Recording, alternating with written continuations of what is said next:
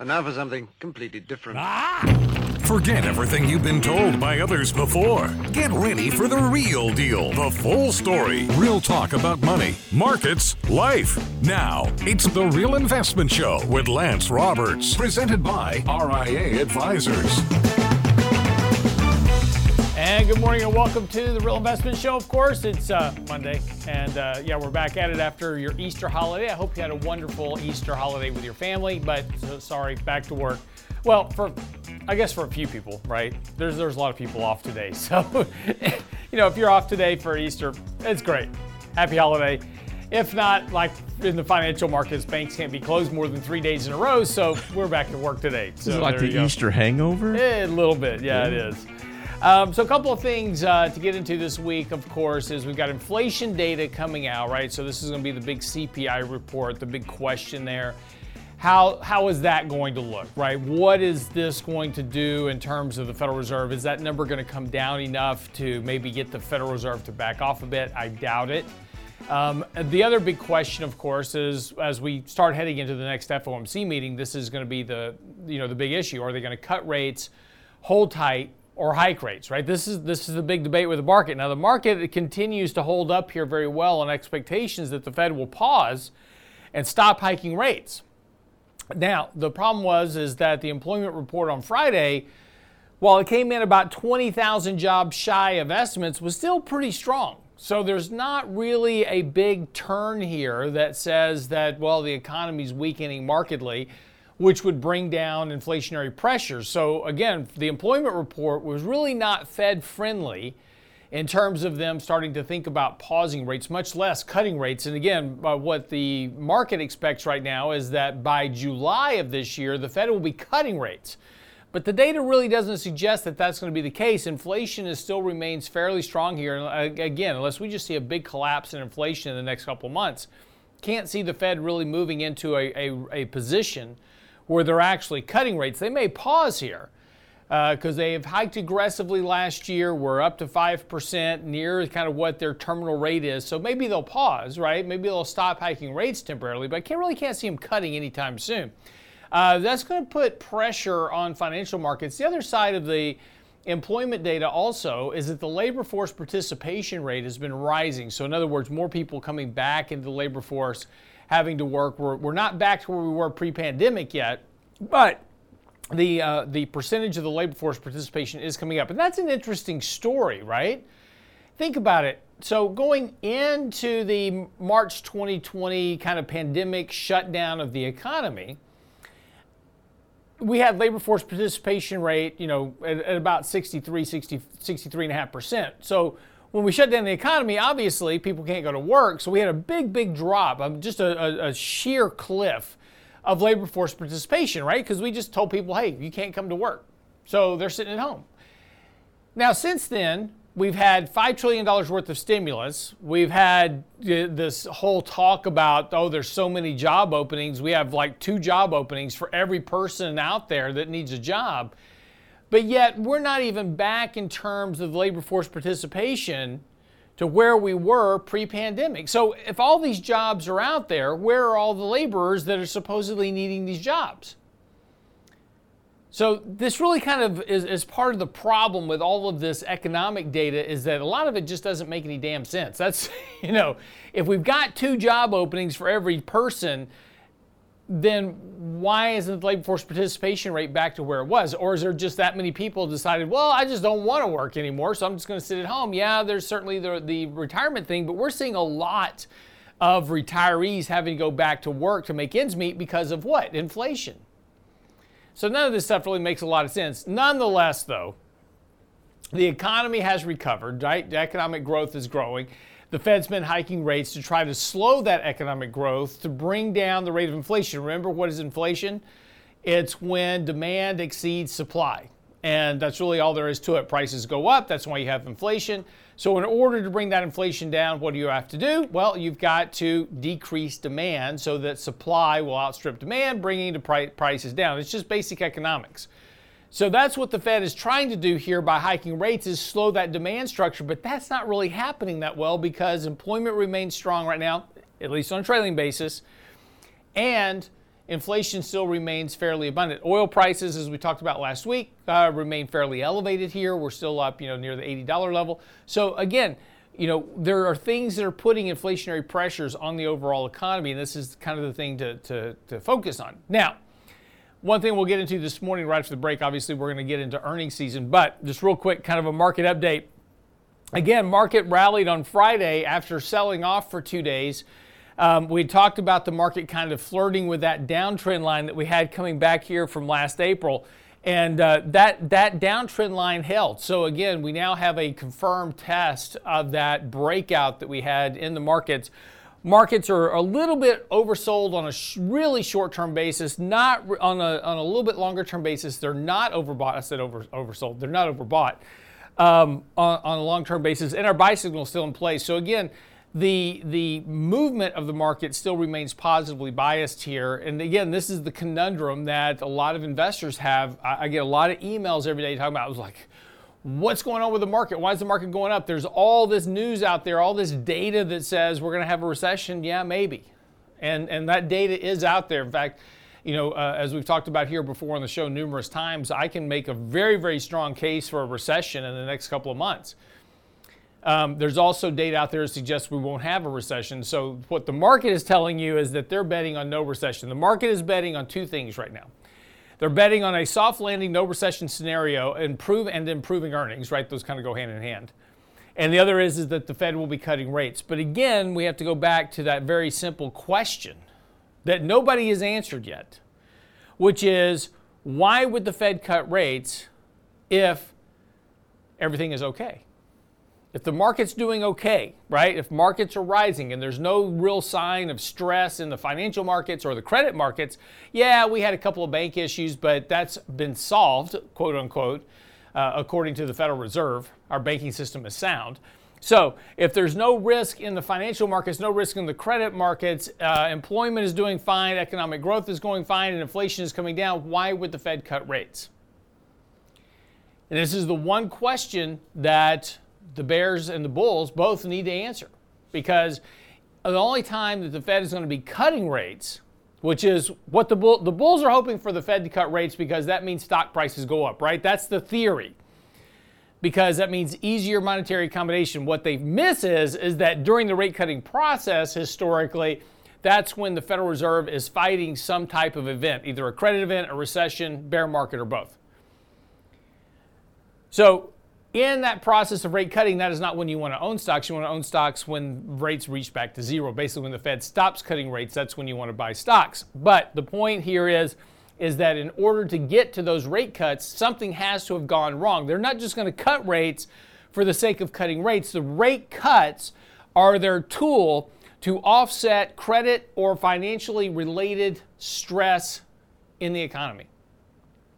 They're not going to use that tool unless there is some type of stress that they are trying to offset. They are trying to minimize the impact of a recession, economic downturn, recession, bear market, etc. That's the reason they use rate cuts. So there's no reason to cut rates. And the Fed is saying, the markets are betting on the Fed to be cutting rates by July, but the markets are also betting on the fact that the bull market is back. Can't have both. So we'll see how this works out. So this morning coming up, we're going to talk a little bit about earnings season getting underway. That actually starts later this week with the banks reporting earnings. Of course, that'll be very interesting considering the latest kind of banking crisis to see what they say. We'll get into that right after the break. Get by the website. We went through reverse repo over this weekend in the newsletter. I had a lot of questions lately about what it means, this big $2 trillion spike in reverse repo. It's all in the newsletter at the website, realinvestmentadvice.com. Just click on Insights, newsletter, gets you right there, along with all of our archives as well, so you can catch up on your reading, realinvestmentadvice.com. We'll be right back.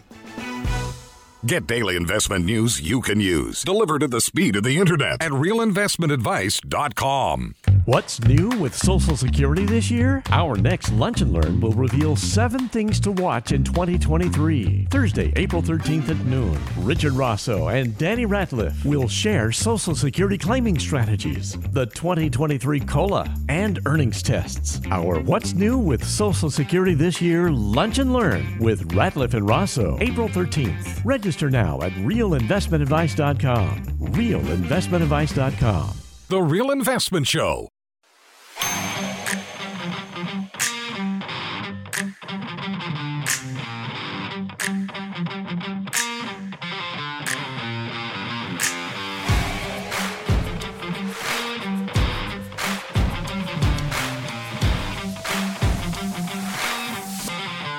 And welcome back to the show. So this week, of course, is the beginning of earnings season, and this is that quarterly anticipation of company announcements. What are they going to say? Of course, are they going to beat earnings? That's the big question.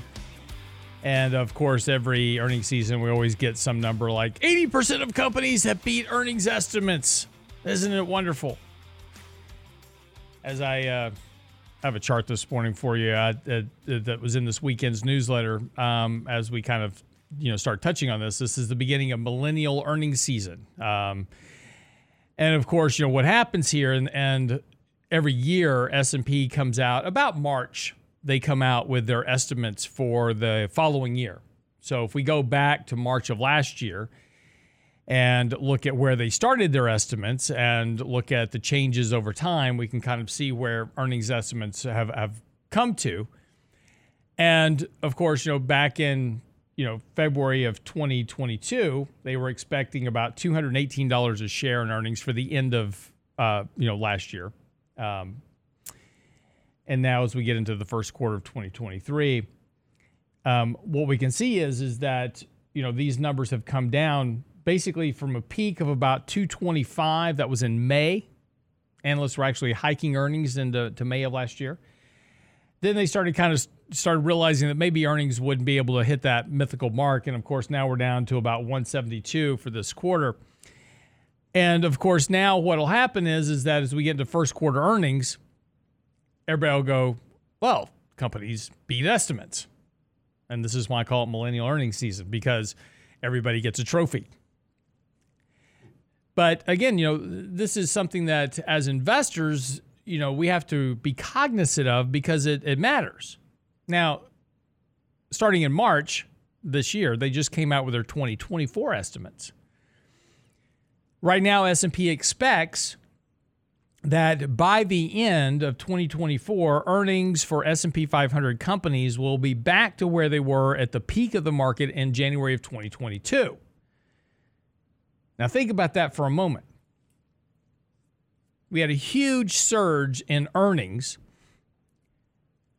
because of $5 trillion worth of stimulus coming into the economy, zero interest rates, $120 billion a month in QE, boosting the financial markets, which gave consumers confidence, right?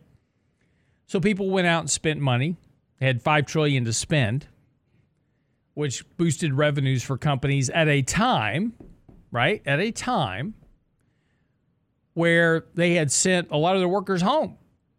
People were working from home. We had reduced labor, which boosted what? Profit margins. So S&P now expects that by the end of next year, with a return of full employment, let's just set the recession aside for a moment. Let's just say everything is perfect. Okay? Everything's fine. I'm not saying that's the case, but let's just set the recession aside for a moment to think about what S&P is saying.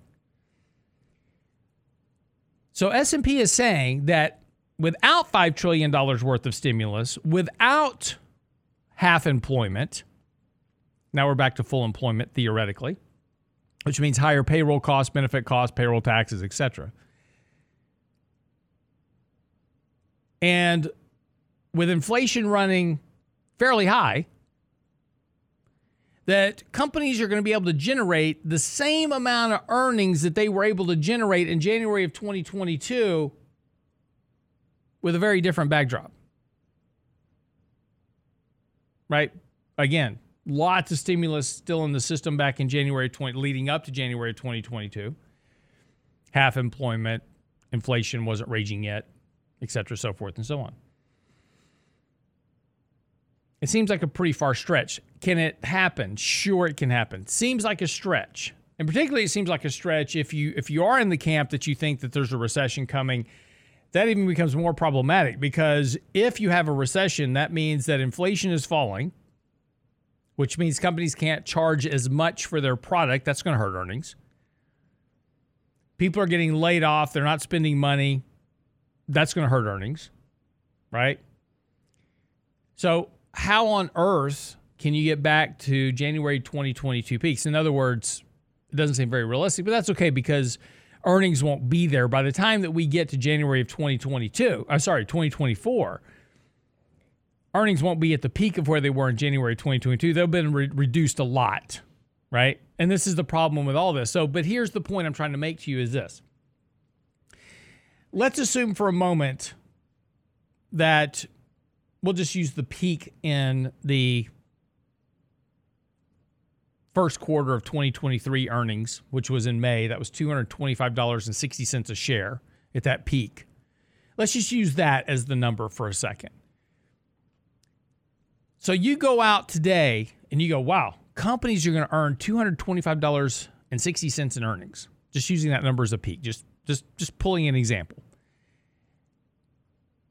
So based on that number, I'm going to go out and buy stocks today because with the market trading at $4,000, based on $225 a share, stocks are cheap on a forward PE basis, right? This is the whole argument from Wall Street, which is simply saying, hey, stocks are cheap based on these earnings because look at the PE ratio on these forward earnings. So if they get to that number, man, stocks are well underpriced. You should buy stocks now. So you go out and you go, yeah, I think I'll do that. So you ran out in May of last year buying stocks thinking they were cheap at $225 a share. You wake up today and you realize that now earnings are $172 a share. Now remember what you paid for it, right? I paid for a PE that I thought was cheap. Now all of a sudden,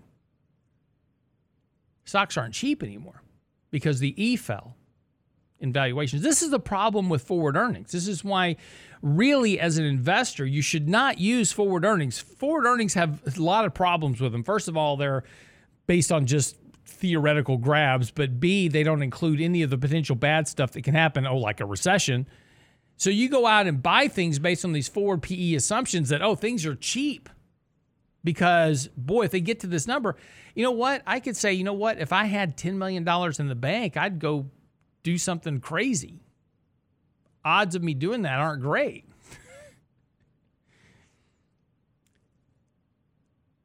So these are the things that you have to think about as an investor, which is, what does this mean long term?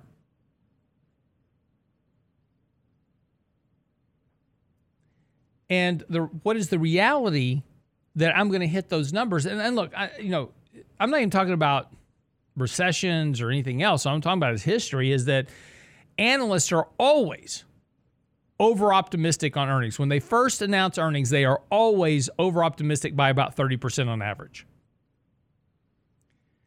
Which means that over the course of time, between the time they make their first estimate for a quarter's earnings, by the time we get there, they've come down by at least 30% or more. And only in very rare occasions do they actually rise versus expectations.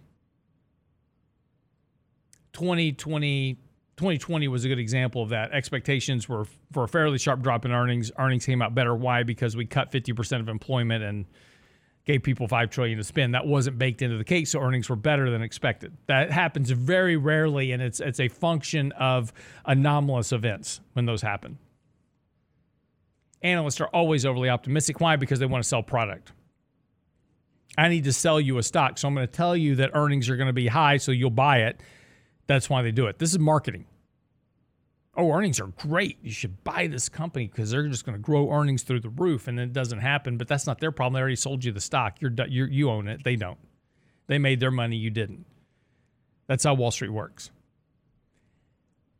But I just want to keep you focused on the fact that when we come into earnings this quarter, we're going to see a lot of earnings beats. Back in the 60s and 70s and 80s, we didn't have all this interweb thing.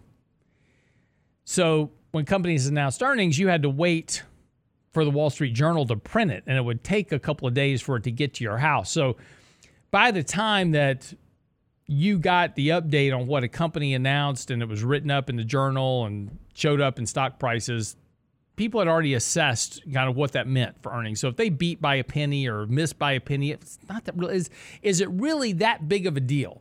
Think about it. When you buy a stock, And a company comes out and says, well, we missed estimates were for $1, we made 99 cents.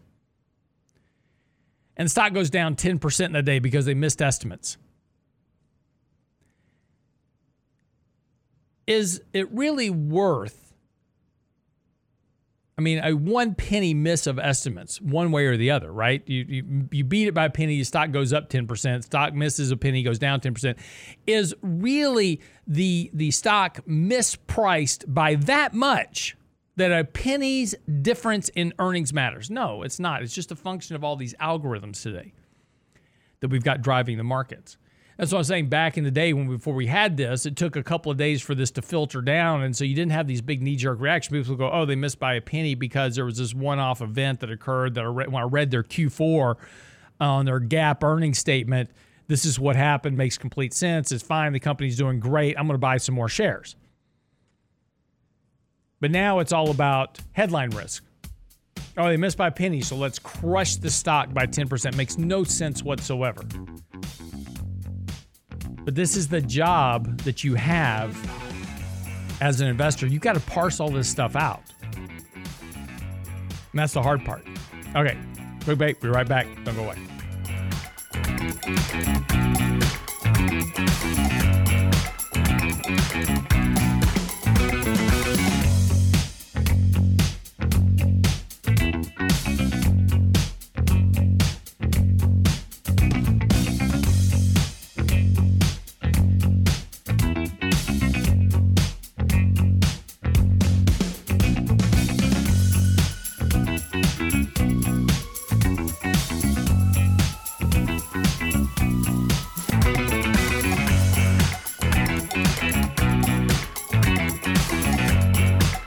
Investment Advice blog. It's required reading for the informed investor. Catch it today at realinvestmentadvice.com.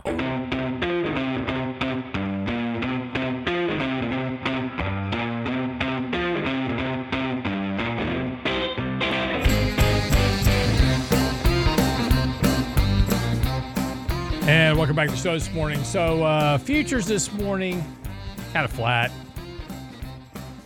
This is after Friday's rally that got markets back above their kind of resistance levels, support levels now, holding onto that. Markets kind of really just anticipating what the Fed's next move is going to be. And again, this is the shame of it all, right? I mean, we're going into earnings season and everybody's like, okay, earnings, if earnings are really bad, then that's going to be good because that means the Fed's going to cut rates. I mean, this is, we've gotten down to, we don't even pay attention to fundamentals anymore. It's just whatever the Fed's going to do. And that's not really a market. Right. Just goes to show you how much of the market has become dependent upon liquidity and interventions. And that's not really a free market. That's not market dynamics working in the manner that they're supposed to work. Of course, every time we have a hint of a recession, that dreaded R word, we start looking for when's the government going to bail it out, right? And that doesn't benefit anyone, actually, long term, because it erodes the very basis of capitalism and it's what makes the capitalistic system work. We've talked about this before.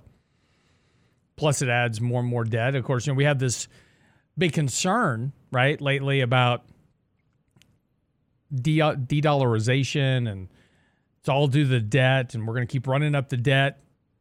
We're spending more than we've got coming in revenues, and that just keeps continuing, and the deficits keep growing. Oh my gosh!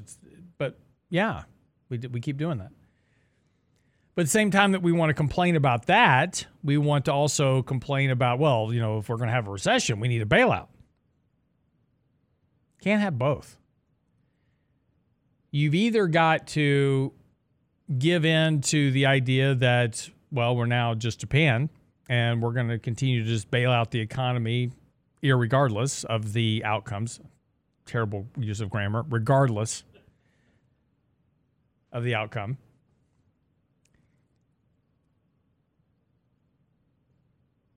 Or we can allow the capitalistic system to begin to function again, but that's very painful. And see, nobody wants the pain, right? This is the whole problem with Social Security. We talk about this. Everybody's worried that Social Security is going to run out of money in 2025 or whatever the number is now. It changes every year. But At the same time, well, we don't want to do anything about it because I don't want to give up my benefits. I'm not going to give up my Social Security benefits. If somebody else wants to do that, then they can do that, but I'm not going to give up mine, so nobody wants to do anything. And again, if you want to get elected as a politician, you don't mess around with Jim Brown. I mean, it's just you don't mess with it because it's not going to get you elected.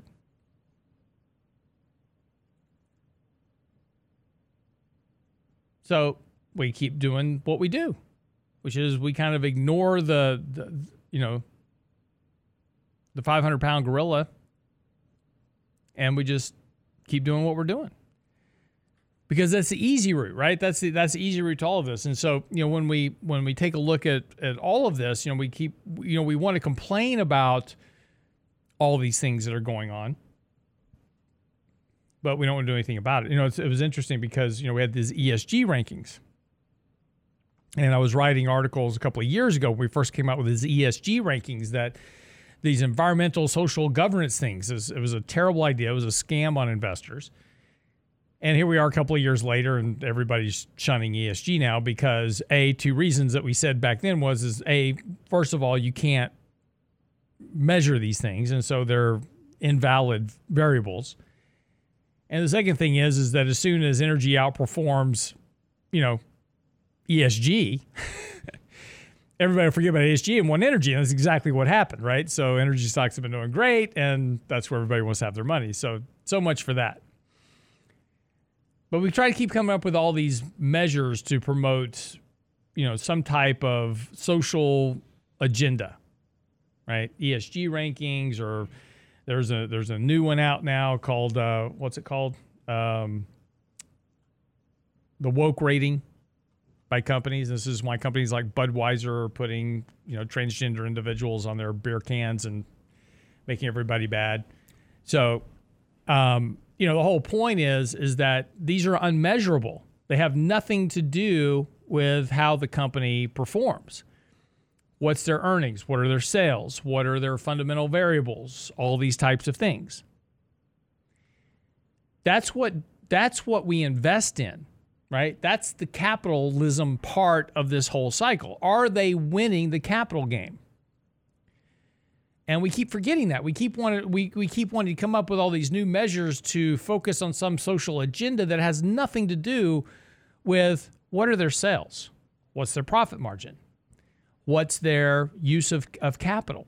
What's their use of debt? What are their liquidity ratios? The things that matter to a business.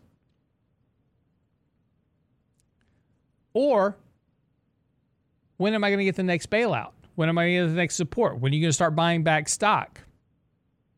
Right?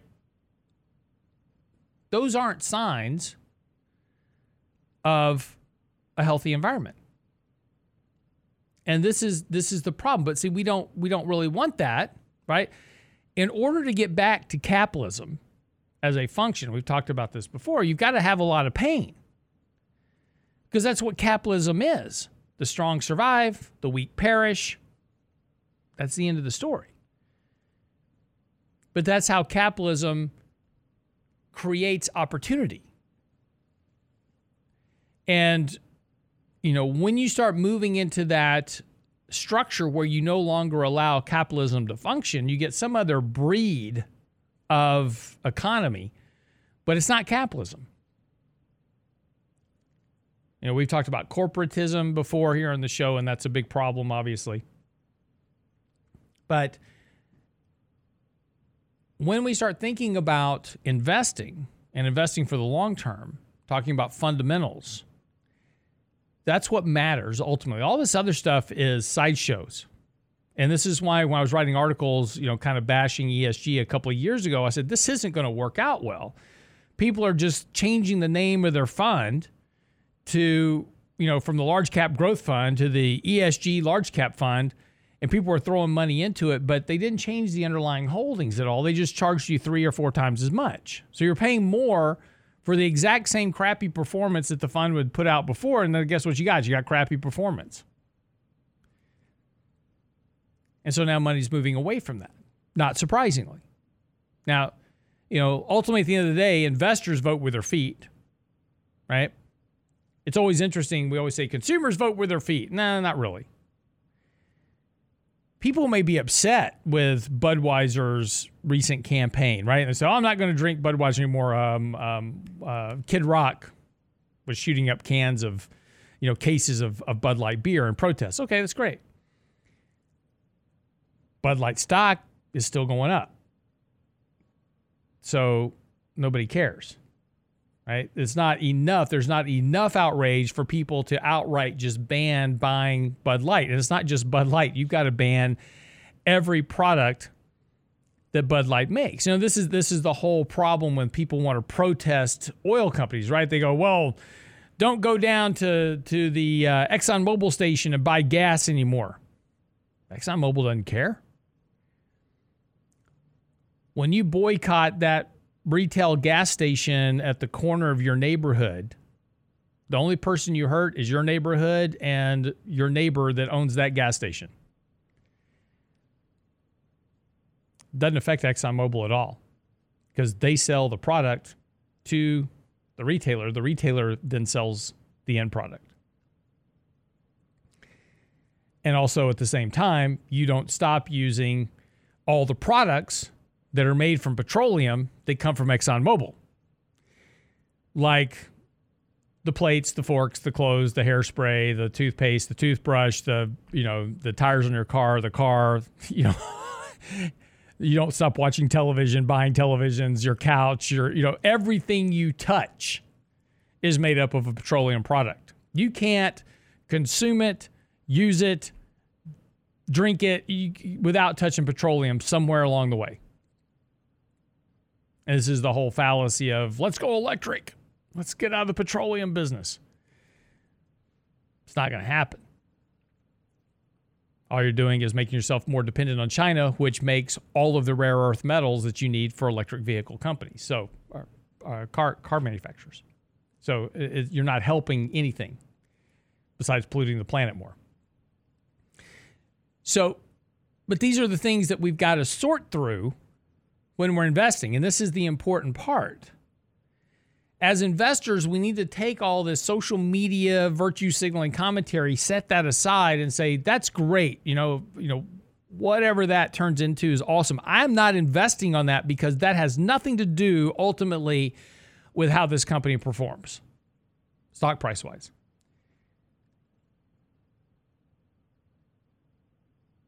That's what we've got to get back to. And we need to figure out what this end game of never-ending bailouts and monetary accommodation means for returns.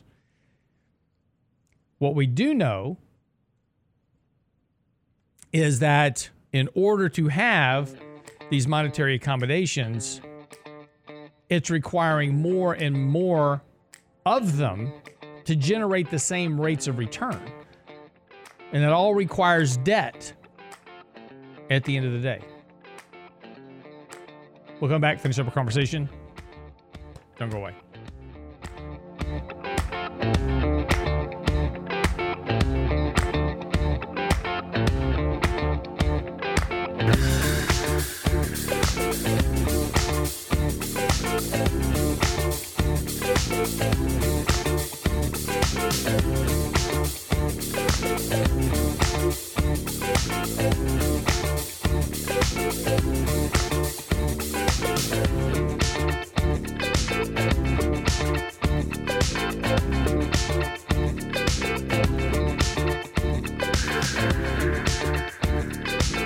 Get daily investment news you can use, delivered at the speed of the internet at realinvestmentadvice.com.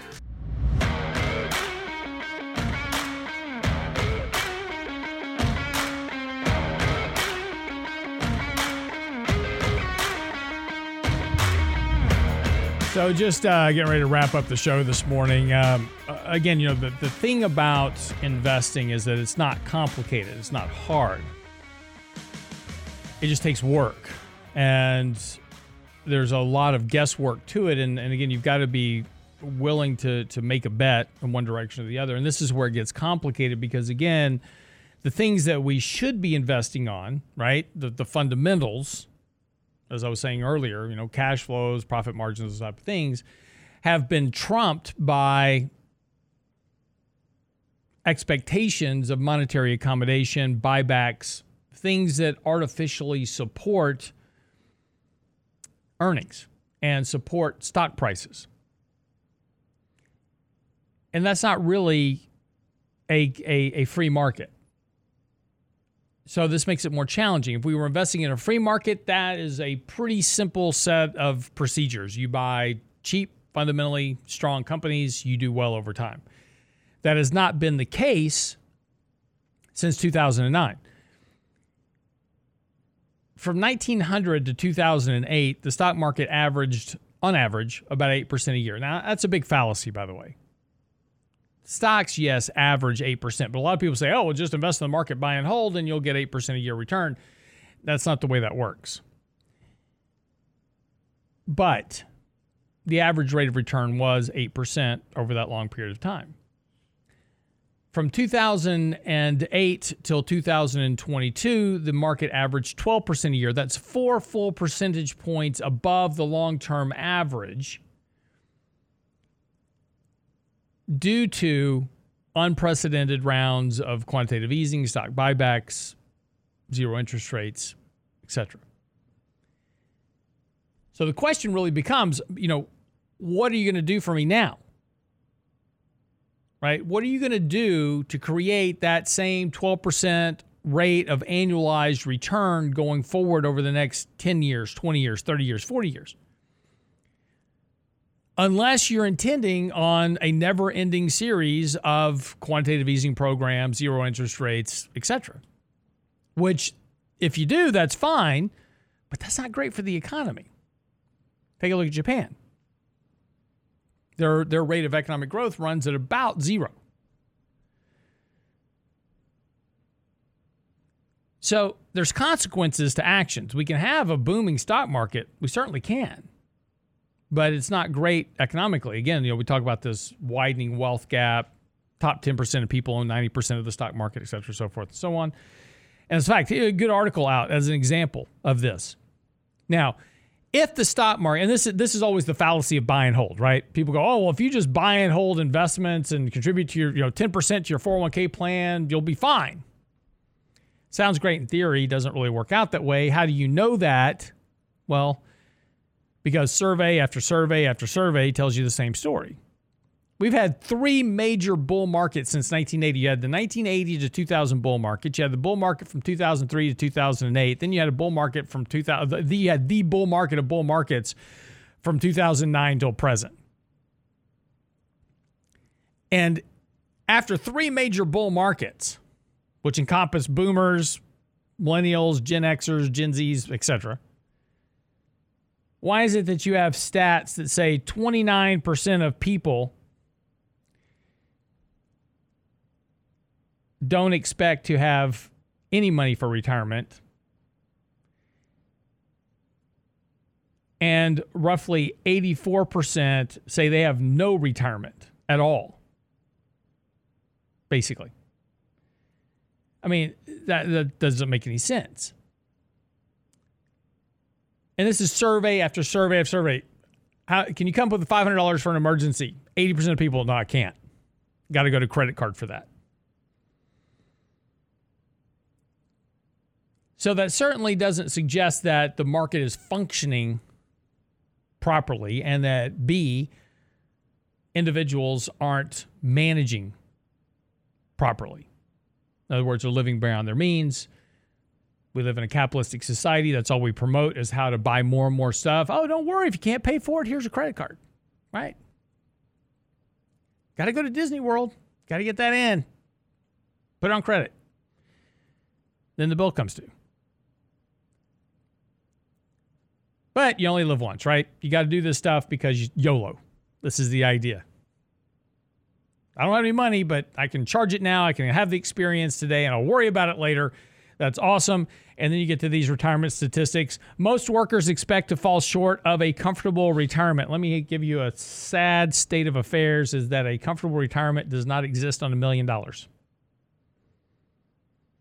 It's not hard math to figure out that at 4% on the 10-year Treasury, $1 million generates you $40,000 a year to live on. The average lifestyle requires about 55 to 60, and if you have any family requirements at all, not to mention health care, you're toast. But 29% of Americans, back up. 29% of millennials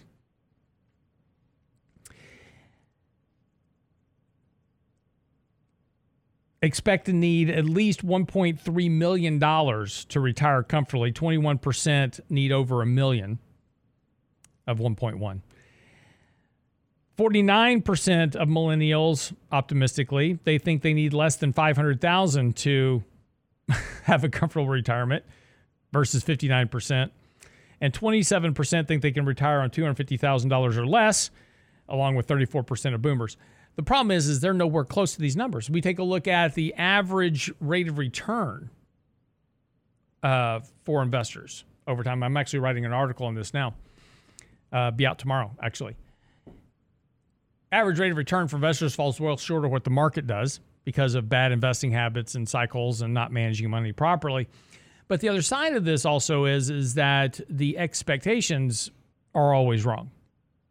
You know, it's always interesting. I meet with people and like, oh, when I retire, I'm going to live on $2,000 a month. Okay. What are you spending now? I spend about $10,000 a month now. You're not going from $10,000 a month now to $2,000 a month in retirement. It ain't going to happen.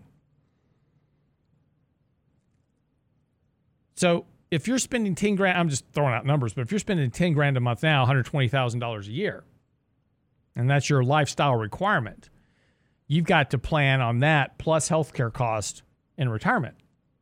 Now, what do you need at 4% to make that work? All of a sudden, those numbers start to go up a lot, right? It's no longer $1 million. It's $3 million. It's $4 million. It's $5 million for retirement. And so this is the problem. This is why so many older Americans are still working well into retirement. And we hear all these stories about, oh, well, you know, the labor force participation rate, you got to adjust that for all the people retiring. They're not retiring. They can't retire. They don't have the money for it. Yes, there are some that retire, right? They got a pension at work, or they have this, and they have, they have a drop program if they're a police officer. They can retire. A lot of people don't have that choice. They're going to be working until they're on the dead plan, as Richard Ross always says, die at desk. And they're going to have to work in retirement because they simply don't have enough money to retire on. It's just, and the cost of living, obviously with inflation running high, that's a big problem. And so, so when it comes back to investing, we've got to have a realistic expectation of A, what returns are going to be, B, the market's not going to make you rich. If you take nothing away from the conversation this morning, I want you to take this one statement away from you. The market is not going to make you rich. All the market is there for is to make sure your savings adjust for inflation over time. That is it. And that's if you do it correctly, it will adjust for inflation over time. If you do it incorrectly, the market will take your money away from you and give it to people who are doing it correctly. But you can't take $250,000 as an example and turn that into your wealth retirement program. That ain't going to happen. You're going to have to contribute every month to that savings account. Your wealth will come from what you save. What the investing will do is make sure that those savings adjust for inflation. And that should be your expectation, no more, no less, because that's what the market does. If you turn the market into a casino, expecting that it will take your savings and turn that into a gold pot for you to retire on, all you're going to wind up with is an empty pot because the casino will take the money away from you. That's how casinos work. House always wins. So if you're going into the market, and I get emails from people and it's like, well, if I could just make 15% a year on my money, I'll be good. If I could generate 15% every single year, I wouldn't be talking to you this morning. I'd be on a beach.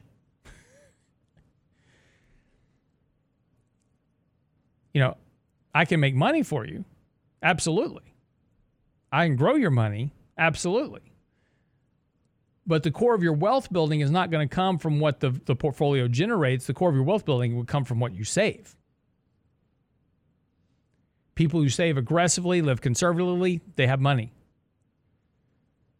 The markets will do some of the work for you, and it will make sure that those savings adjust for inflation so that you have the same purchasing power in the future on those savings that you have currently. And that's the measure that you need to be looking for.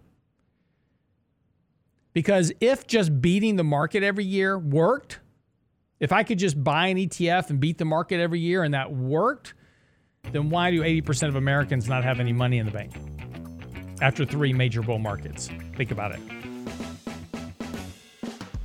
All right. I know, depressing show this morning. Apologize. Tomorrow we'll do something fun. We'll have Brent dress up in a clown suit or something. Anyway, have a good day. Get by the website. Our latest article is out on the reverse repo, explaining what that is, what it means. Does it matter? That's all in our newsletter from this weekend. It's on the website now, realinvestmentadvice.com. While you're there, make sure that you click on the link to subscribe to our Before the Bell channel, as well as this channel, and click that little bell icon so you get notified every time we post a new video. It's all at the website, realinvestmentadvice.com. Have a great day. See you back here tomorrow.